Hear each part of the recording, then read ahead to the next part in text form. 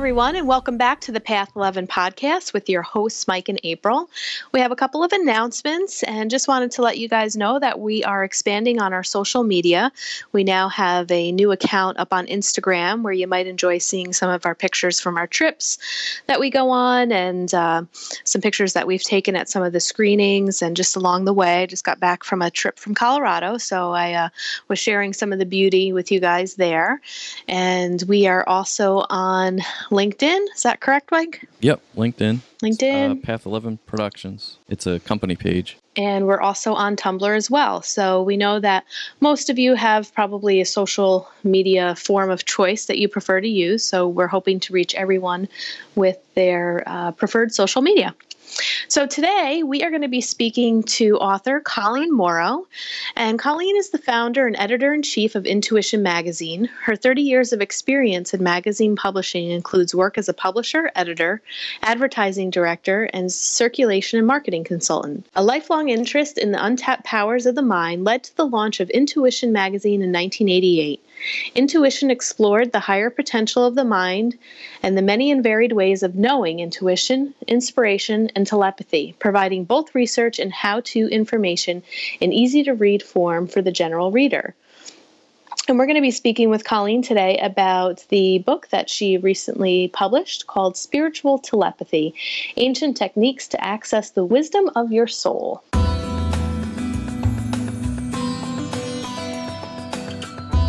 Well, hello, Colleen, and welcome to our show today. Thank you for having me. You're welcome. We're really excited to talk about your book, Spiritual Telepathy. In reading some of the information about it, one of the things that I would like to know a little bit more about are the techniques that you talk about that were once taught in the schools of Egypt, Greece, Babylon, and India, and how to tap into that intuition and that development. I'm not too familiar with the history of that. So if you could start wherever you'd like, but I'm really curious to hear more about the origin of that and how it ties into your book. Sure. I, as you probably know, published Intuition Magazine in the 90s. And that was sort of a preliminary work for this more advanced teaching. And what we taught people in the 90s was to make friends with their intuition and to value the information that they receive for their personal life. And this is something that's more advanced. This is soul contact. And again, we get information and intuition, but it's from a much higher source. And we do this through the daily practice of creative meditation. And most meditation practices focus only on quieting the mind. In this type of meditation, we go a step further, and we actively train our minds to transmit information from the soul to the brain. The information has to reach the brain to become part of our conscious awareness. And it's in the same way that our homes are wired for telephone and internet connection, that this type of meditation allows us to create the threads and cables that link us to the higher worlds. And we do this by projecting our attention upward to the soul day after day. It's a very disciplined practice, and it's something that does have to be done every day. And we do it by visualizing the soul as a star about 6 inches above our head. And as we do this day by day, we anchor small threads of energy that eventually, thread by thread, form a symbolic bridge between the mind, the brain, and the soul. The bridge is called the Rainbow Bridge, or the Bridge of Light in the Wisdom Teachings. It's called the Antakarana in the Hindu text, and it's called the Straight or Narrow Gate in the New Testament. I did a lot of research on this subject and discovered that the same teaching exists in all of our spiritual traditions. It's at the very core of each of our traditions, which I found really exciting and fascinating. And what inspired you to move from Intuition, the magazine that you were publishing, to this book? Well, I was introduced to the topic by a friend and colleague, and I was instantly captured because I could see this is the next step. This is the more advanced level. And I just started reading everything I could on the subject. And a lot of it was esoteric books that are really hard to get through. It actually took years to read that. And I thought very carefully about how I wanted to present this information because it is very esoteric. And I wanted it to be read by an audience beyond those that usually read esoteric books. And I knew that I had to position it as a universal teaching that exists in all traditions and show that the science is now backing this up to make it credible for that wider audience. So it actually took years to do it with all the studying and writing. But I was just propelled forward. I just fell in love with the topic. I knew it was the time to get this out, and I just couldn't stop. I knew it was not a great career move for me to spend years on it, but I'm really glad I did. Yeah, and what kind of brought you to this, as an adult? What's your background story? My background is magazine publishing. I have a good story about how the Intuition magazine got started. Do you want to hear it? Yeah, absolutely. Yeah, people love this story. I was in San Francisco, and I was working for several alternative magazines. I actually ran West Coast offices for East Coast magazines like New Age Journal and The Whole Life Times and so on. At that point, San Francisco wasn't really a great place to have a career in magazine publishing, so I considered myself really lucky to have gotten these plum jobs. And it was 1988, and I was between jobs, and there was nothing on the horizon, and I figured that my luck had finally run out, and I was going to have to move, which I didn't want to do. And I spent my days researching new magazines and pretty much driving myself crazy about my dwindling resources. And one morning I woke up, and I decided that I needed to take a break just for my mental health, and I would treat myself to one worry-free day outside working in my garden, and I wouldn't think at all during that day that I didn't have a job and that I was running out of money. And I was standing in the garden when a thought suddenly flashed through my mind, and the thought was the Center for Applied Intuition. It was an organization that I knew about, and I was really just literally stopped in my tracks. It wasn't the kind of familiar intuitive experience where I access information through feelings or some sort of body sensation like a queasy stomach. This was a purely mental experience. The words seemed to have been dropped directly into my brain, and I immediately knew that it wasn't my thought, and it certainly made no logical sense. I had met the founder, I had talked to him several times, and I couldn't imagine why I would be sent there to look for a magazine job. What he did, he had a tiny 2-room office, and he did intuition trainings, and he sent out expert intuitives to help businesses. So magazines didn't seem to factor into what he did at all. So I thought about it for a few days. Even though it didn't make any sense, I decided to call him, and I asked him to send me information about the center's activities. And a few days later, a large manila envelope arrived, and I dumped it out on my dining room table. And there were several brochures in addition to a very simple typewritten journal called Applied Psi. And this was a quarterly publication that he sent out to the members. I think there were about 200 at that time. And the subject was intuition and creativity. And I was fascinated by it. And as I flipped through the pages, I suddenly had an idea that with a new name and a more upgraded format, this could be a real magazine, a national magazine that would be of interest to an audience far beyond the 200 that he was sending it to. So I called him, made an appointment, and the more I thought about it, the more sense it made, because it really married my interest in the intuitive arts with my experience in magazine publishing. It seemed like the perfect experience and opportunity for me. So when I got there, I explained my idea, and he just completely lit up and told me that he had always dreamed of turning Applied Psi into a real magazine, but the right person had never come along. I went home, banged out a proposal, and came back the next day, and we titled it Intuition, a magazine for the higher potential of the mind. And since he had only 2 rooms, I set up shop at my dining room table, and I begged my writer friends to contribute free articles. I had virtually no budget. And I sold advertising to pay for the printing, and I set up a local bookstore distribution, and I trucked the copies around in my car. And within a week, they had all sold out. And so I knew I was really onto something. And then I decided to set up a national distribution network. And it was about that time that Bill decided to close the center. He signed the rights to the magazine over to me. And I later received a grant, which allowed me to set up an office and hire staff. And when I think about it now, there's 2 really remarkable things about this story. One, I never could have gotten there through the rational mind. I'd always dreamed of starting my own magazine, but I couldn't have imagined that I'd be a candidate at that point, since I was barely paying my rent.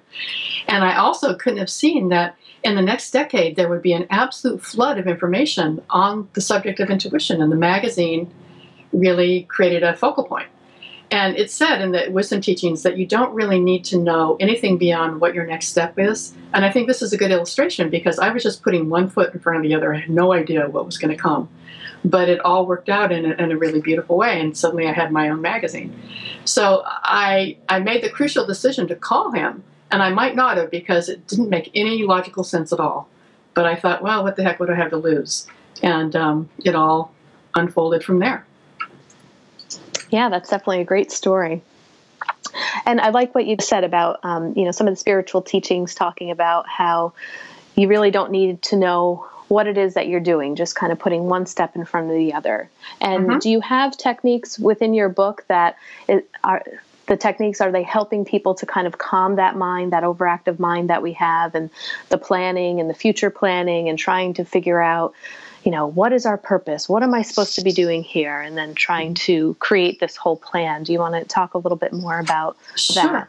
Sure. It's the contact with the soul that really makes it clear what our higher purpose is. The soul is the repository of all of our lifetimes of wisdom, and it's our best source of guidance, our best and highest source of guidance. And in the book, I created a step-by-step process. There's actually 12 meditations in the book, and there are several additional practices. One of the first things that we have to do is to refine the physical, emotional, mental bodies. This is important because we need to create a direct line of communication between the soul, mind, and brain. If we don't have a quiet mind and emotional body, the information doesn't get through. And I had a lot of problem with this. When I really got serious about quieting myself down, what I discovered is that I had huge amounts of anger and resentment and lack of forgiveness in my life that made it hard. When you get quiet, anything that's unresolved starts to bubble up. And Jack Kornfield talks about this too. When he first started to teach meditation, he discovered that at least half of his students were unable to master even the basic concentration exercises because they had so much unresolved emotional issues. And I decided at one point, I was getting so frustrated that I started working with a healer. His name was Stephen Lumiere, wonderful man. And he gave me a prescription, basically. And he told me to do 3 meditations 3 times a day on compassion, on forgiveness, and loving kindness. And over time, my emotional body started to calm down, and I started to make a deeper connection to the soul. So that's really the first step for everybody. And I have, I think, about 5 or 6 of these basic meditations. Before we actually get into the bridge building, there are 3 meditations, progressive meditations, that allow us to create this bridge between the mind and the soul. And again, the information has to reach the brain or we don't have conscious awareness. Now, for the book, you did a lot of research on ancient and modern spiritual cultures and traditions. Mm-hmm. How does science validate that? Well, it's interesting. If you read, especially the pioneers of quantum science, if you took away the names and just read what they said, it sounds like you're reading a text from a wisdom teaching. And they were just knocked out by some of the things that they discovered. When they investigated matter at the subatomic level, they discovered that matter is not separate or solid. It's fluid and interconnected. And they were absolutely astonished by this. And many of them turned to the Eastern traditions to try to understand what they had discovered. And so you have David Bohm and other people of that era who were the ones to actually create this theory. And it's been taken up by our modern scientists like Dean Radin and Rupert Sheldrake and so on. And so they're saying basically the same thing, that everything's interconnected, that there's a universal mind and somehow we're hooked up to this. And again, if you take away the names and just read what they're saying, it could come straight from an esoteric text. And it's a very exciting time for us to see the wisdom teachings and science come together. Now, with the different meditations that you have laid out in your book, is there anyone in particular that maybe you'd like to describe to the audience or take them through a little more in depth? One thing I did for another interview was talk about a forgiveness meditation. And that was absolutely essential for me because I had so much anger at several people that I couldn't calm down until I found a way to really forgive. It's so easy to forgive when you can sit down and talk to somebody. It's harder when you can't, and they tell you if you have a problem with them, you're the problem. So I did several forgiveness exercises, and I'm going to pull up the one that I found the most helpful. Okay, great. It's called Standing in Their Shoes. Let's see. And this turned out to be one of the best of the techniques that I found, and probably the very best forgiveness technique. And what we do is we consciously identify with the person that's angered us. In meditation, we imagine that we're stepping into their shoes and we're seeing life through their eyes. And when we do that, it's easier to understand why they act the way they do. Stephen Lumiere said, people only act according to the amount of love, will, and intelligence that has been allotted or cultivated in them at any one time. And they're victims of these forces, and they can't act any other way. By identifying ourselves with them and seeing the world as they do, we gain insight into what they do, how they do it, why, and we realize that they can't be any different. And so this technique involves just quieting yourself down for 15 minutes, closing our eyes and following the breath in and out for a count of 10. And then imagine the person you need to forgive standing in front of you. And if it's easier, you can imagine them in their own environment, their home or their office. And we imagine that we've stepped into their shoes and we're now looking out at the world through their eyes. And we take a few minutes to imagine what life might be from their perspective. We think about their past, the forces that have made them what they are today, their challenges, their fears and insecurities. And we think about how we would act if we had the exact same circumstances, the same limitations, the same difficulties, and the same fears. And when we're ready, then we come back into our own bodies and we imagine the person we need to forgive standing in front of us. And we look at them with forgiveness and compassion. We bless them and remind ourselves that just like us, they're doing the very best they can. And just like us, they have their own blind spots, wounds, and insecurities. And this was really powerful for me because there was one person that I thought I could never forgive unless we could sit down and talk things out, and that just wasn't going to happen.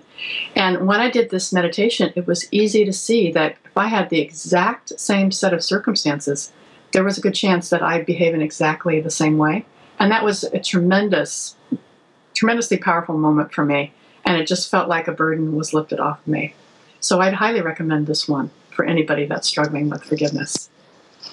Yeah, and what comes to mind is, I've heard people say it, I say it a lot to my clients too, that, forgiveness really isn't for the other person, it's for yourself. Mm-hmm. And I like how you described where you were able to do this meditation and to reach that forgiveness with actually not even having to be confronted with that other person, that the forgiveness was able to happen without them being present and without them being there. Exactly. And unfortunately, that's the way it happens sometimes, that we deal with people that aren't going to be able to sit down and talk with us. And then we just have to accept that. I can also imagine that some people might have a lot of resistance to doing that meditation, for people to actually want to, be connected with that person, to imagine what it's like to be in their shoes. I could, just feel that some people would say, nope, I'm stopping right there. I can't even do that. I don't even want to imagine that person in front of me. Yeah.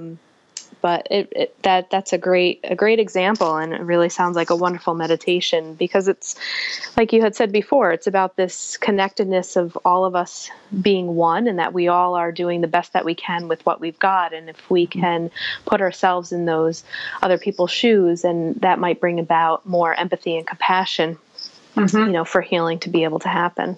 Mm-hmm. The compassion and loving kindness meditations were also really powerful for me, because I just started sort of letting go of my judgments, and really just my heart started to open more. And that made it easy to go into forgiveness with this one particular person. And it was such a relief, absolutely such a relief. I still don't have contact with this person, and that's fine. It freed me. And I was very motivated to do this because I was so frustrated at my inability to quiet myself down. And I knew that I wasn't going to make any progress until I did. So I was very happy to have these exercises, and I put all this in the book. All the stuff that helped me is in the book. Great. Thank you for sharing that story. I was wondering, in kind of switching gears a little bit, do you want to talk about the 3 different types of telepathy? Sure. This was very interesting, too, to understand this. The 3 types of telepathy are instinctive telepathy, and we share this type of telepathy with the animal kingdom. And people in indigenous cultures still use this as communication tools. And I did a lot of research on this, and it was very interesting. It all centers around the solar plexus. And in the wisdom teachings, they tell us that that's the center for instinct and emotion, that that's our psychic center. And that's how we can sort of clairvoyantly feel other people's feelings. And in some indigenous cultures, they actually believe that there's a line of energy that connects one solar plexus to the other. That's the Huna in Hawaii. And the African Bushmen think that too, that these are lines from one person to the other, and that's how they communicate. And then you have mental telepathy, which is mind-to-mind telepathy. And what we've discovered is that there's an additional higher type of telepathy, which is spiritual or soul-to-soul telepathy. This allows us to get information from higher beings. It allows us to connect soul to soul with other people. And especially, and most importantly, it allows us to connect with our own soul. Also, in the book, you talk about being on the brink of an evolutionary leap. Mm-hmm. And that's from emerging from an animal to human. Mm-hmm. Can you talk about that a little bit more? Sure. It's very interesting. The teaching on telepathy shows us the progression of our perceptual abilities. We have the instinct of early man. We have the mind-to-mind, the intellectual intelligence of modern man. And then we have the soul-to-soul kind of communication from future man. And it's important now because when we make contact with the soul, we take our first steps into the subtle worlds, and we cross the boundary from human to superhuman development. And those of us who do this are the pioneers who lead the way from one stage of our species evolution to the next. And it's really essential right now. Barbara Marx Hubbard talks about this. Eckhart Tolle talks about this. And it's very profound because when we make conscious contact with the soul, everything changes. We lose our sense of separateness and realize that we're part of a great universal life, the soul of humanity. And we find our place within that greater whole, and we realize that we're connected with everyone and everything. And you can imagine how the world would change if a critical mass of people made this shift. Barbara Marx Hubbard has written that those of us on Earth today are the crossover generation. We're responsible for leading the way from one stage of our species evolution to the next.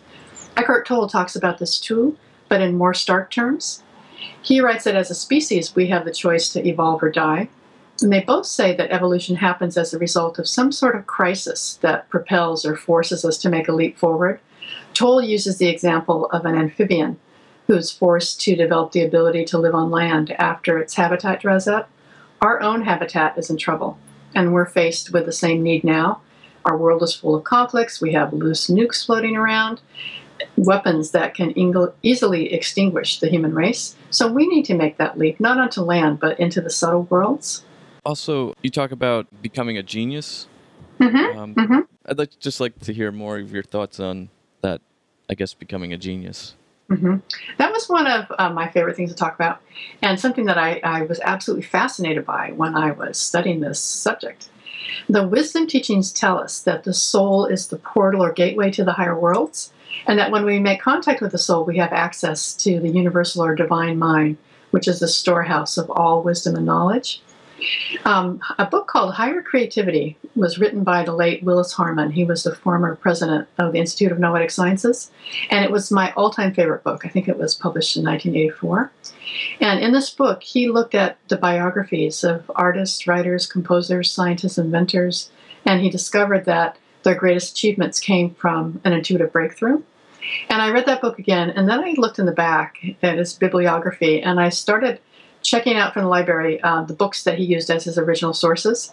And when I read the books and the full text of these interviews, I discovered that many of these people talked about their creative process in exactly the way it's explained in the wisdom teachings, that it's through the soul that they have access to a universal flow of information and inspiration. One of the books was called Talks with Great Composers, And it was written in the late 1800s by Arthur Bell. He was an American violinist living in Europe, and he interviewed Puccini, Brahms, Strauss, Wagner, and other well-known composers about the source of their creative genius. And it was fascinating to me to read and understand how consistent their experience was. Each of them spoke as the soul, as a portal to a universal source of information. And once they were connected to the soul, the ideas and images simply flowed into their brains. And I have a lot of these stories in the book. And it becomes very clear that genius is not a rare and random event, but it's an experience that each of us can cultivate. Albert Einstein talked about this too. And it was very interesting. There's many quotes that he left us. For example, there comes a time when the mind takes a higher plane of knowledge. All great discoveries involve such a leap. And the mystical is the source of all true art and science. And it was fascinating to me that when he died, researchers dissected his brain, trying to understand the source of his brilliance. And he probably thought that was hilarious because it's very clear that the brain is simply the receiving plate. It's not the generator of the experience. It just receives and allows us to utilize the information while we're in it. So he made it pretty clear where his information came from, but still, people study the brain because it's really the only tangible physical thing that can be studied. You mentioned there was a bunch of stories in the book about it. Mm-hmm. Can you talk about one? Sure. Puccini explained to Abel that the great secret of all creative geniuses is that they possess the power to appropriate the beauty, the wealth, the grandeur, and the sublimity within their own souls, which are a part of all things, and to communicate those riches to others. He said that the conscious, purposeful appropriation of one's own soul force is a supreme secret, and he experienced inspiration as a divine force, a vibration that passes from the soul center into my consciousness, where inspired ideas are born. And Wagner and Strauss and Brahms also said something very similar. And I also did a little more digging and found out that this is true for writers and visual artists. Ralph Waldo Emerson explained in his 1844 essay, The Poet, that, quote, "It's a secret which every intellectual man quickly learns, that beyond the energy of his possessed and conscious intellect, he's capable of a new energy, a great public power on which he can draw. By unlocking the human doors, he's caught up in the life of the universe." And Allen Ginsberg, the Beat poet, had this exact experience while reading the mystical poetry of William Blake. And I put his little story in the book. He said, "I had the impression of the entire universe filled with light and intelligence and communication, kind of like the top of my head coming up, letting the rest of the universe into my own brain.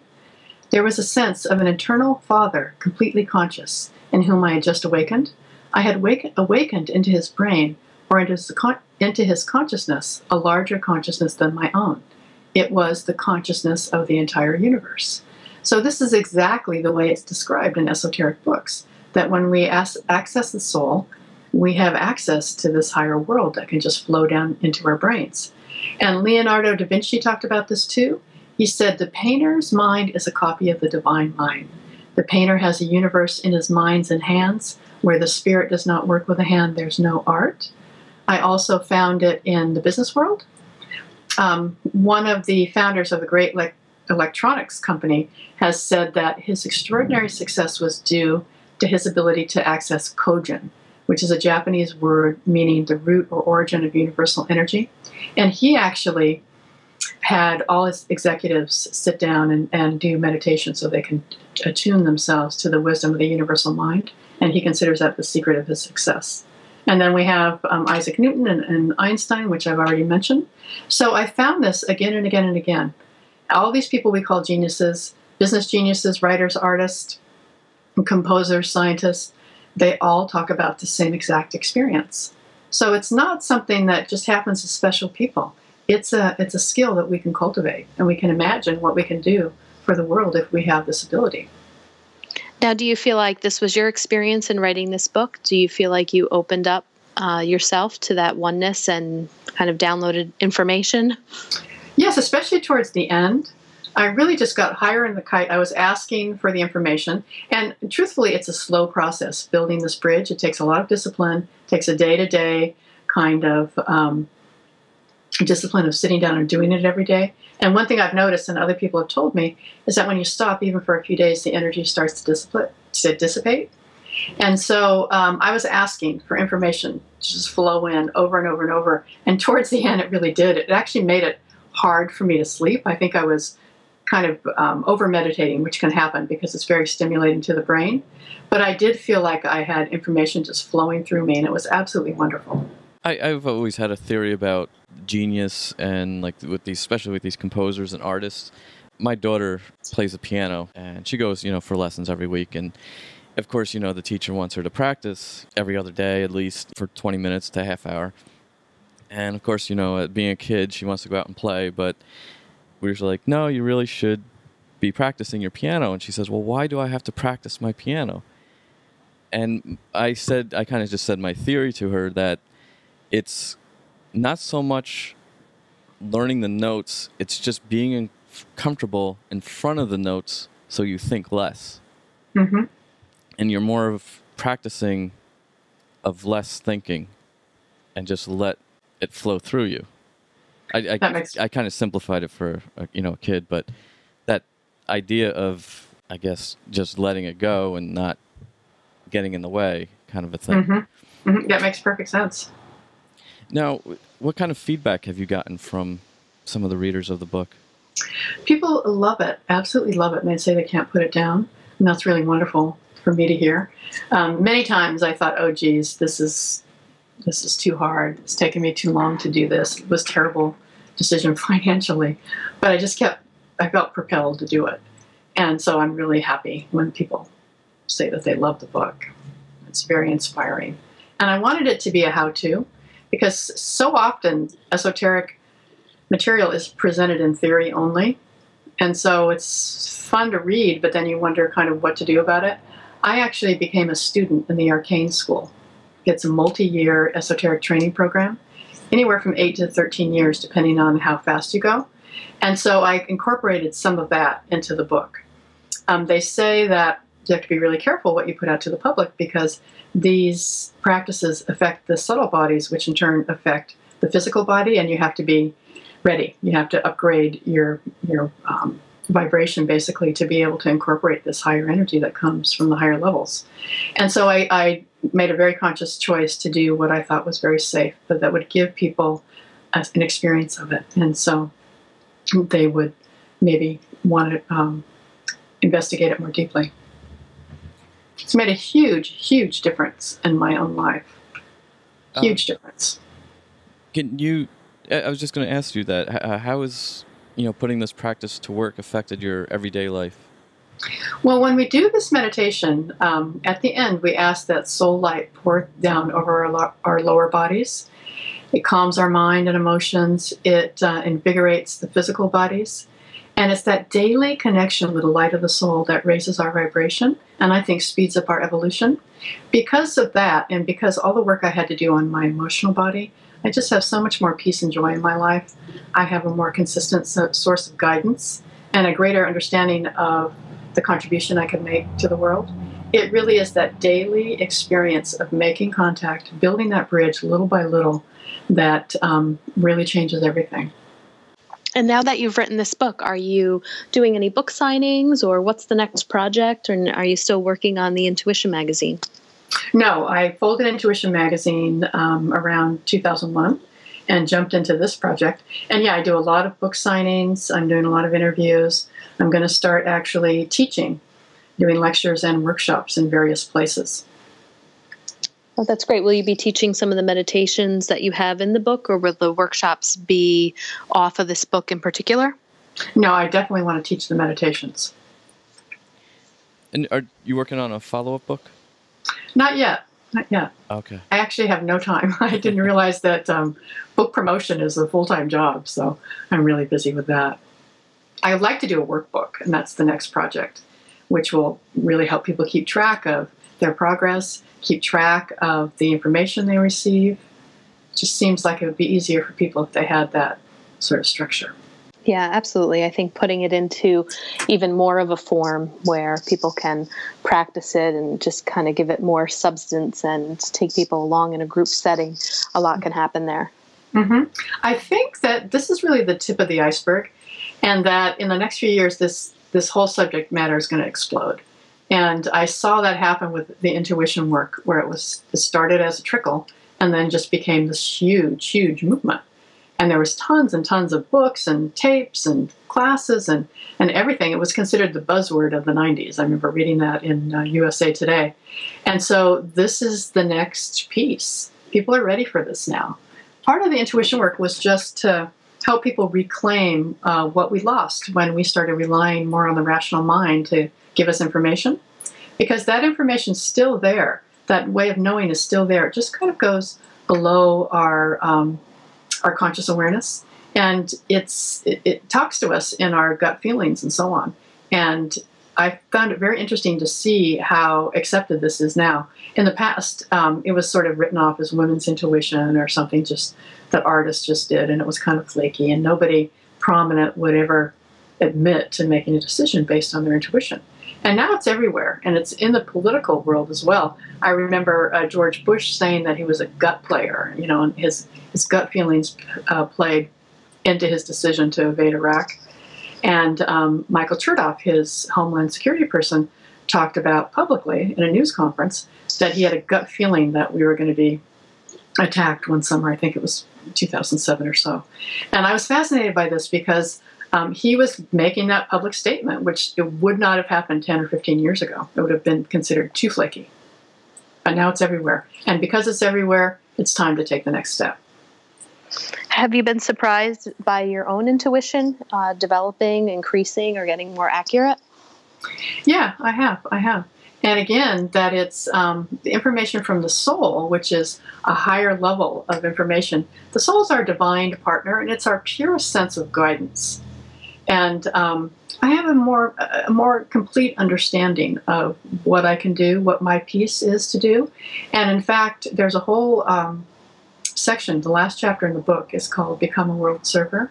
And it's how contact with the soul can really put us on our path, can really show us what our service is in this particular lifetime. And I have a lot of stories about people who've had this experience. And there's the last meditation really is to make contact with the soul and ask, what is our service?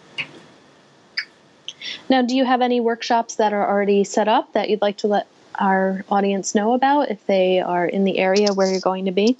Mm-hmm. I am doing one in January in the San Francisco Bay Area. It'll be for East West Books, which is in Mountain View in Silicon Valley. I'm working on setting other things up, but nothing's been confirmed yet. All right. And where can people find your book? Probably the best and the cheapest place is Amazon.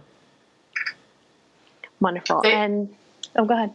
They can go to my website, which is spiritualtelepathy.net, and they can read the introduction to the book and reviews and see my schedule.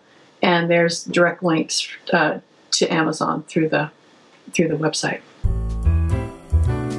If you'd like more information about our films or to purchase our DVDs, you can head on over to our website at thepastseries.com. They're also available to purchase on Amazon.com. Our films are also streaming online at Vimeo.com, GaiamTV.com, and iTunes. If you have a show suggestion or would like us to interview someone specifically, please feel free to shoot us an email at info@thepastseries.com or send us a tweet at thepastseries. Please rate and review us in iTunes and subscribe. We hope you enjoyed the show.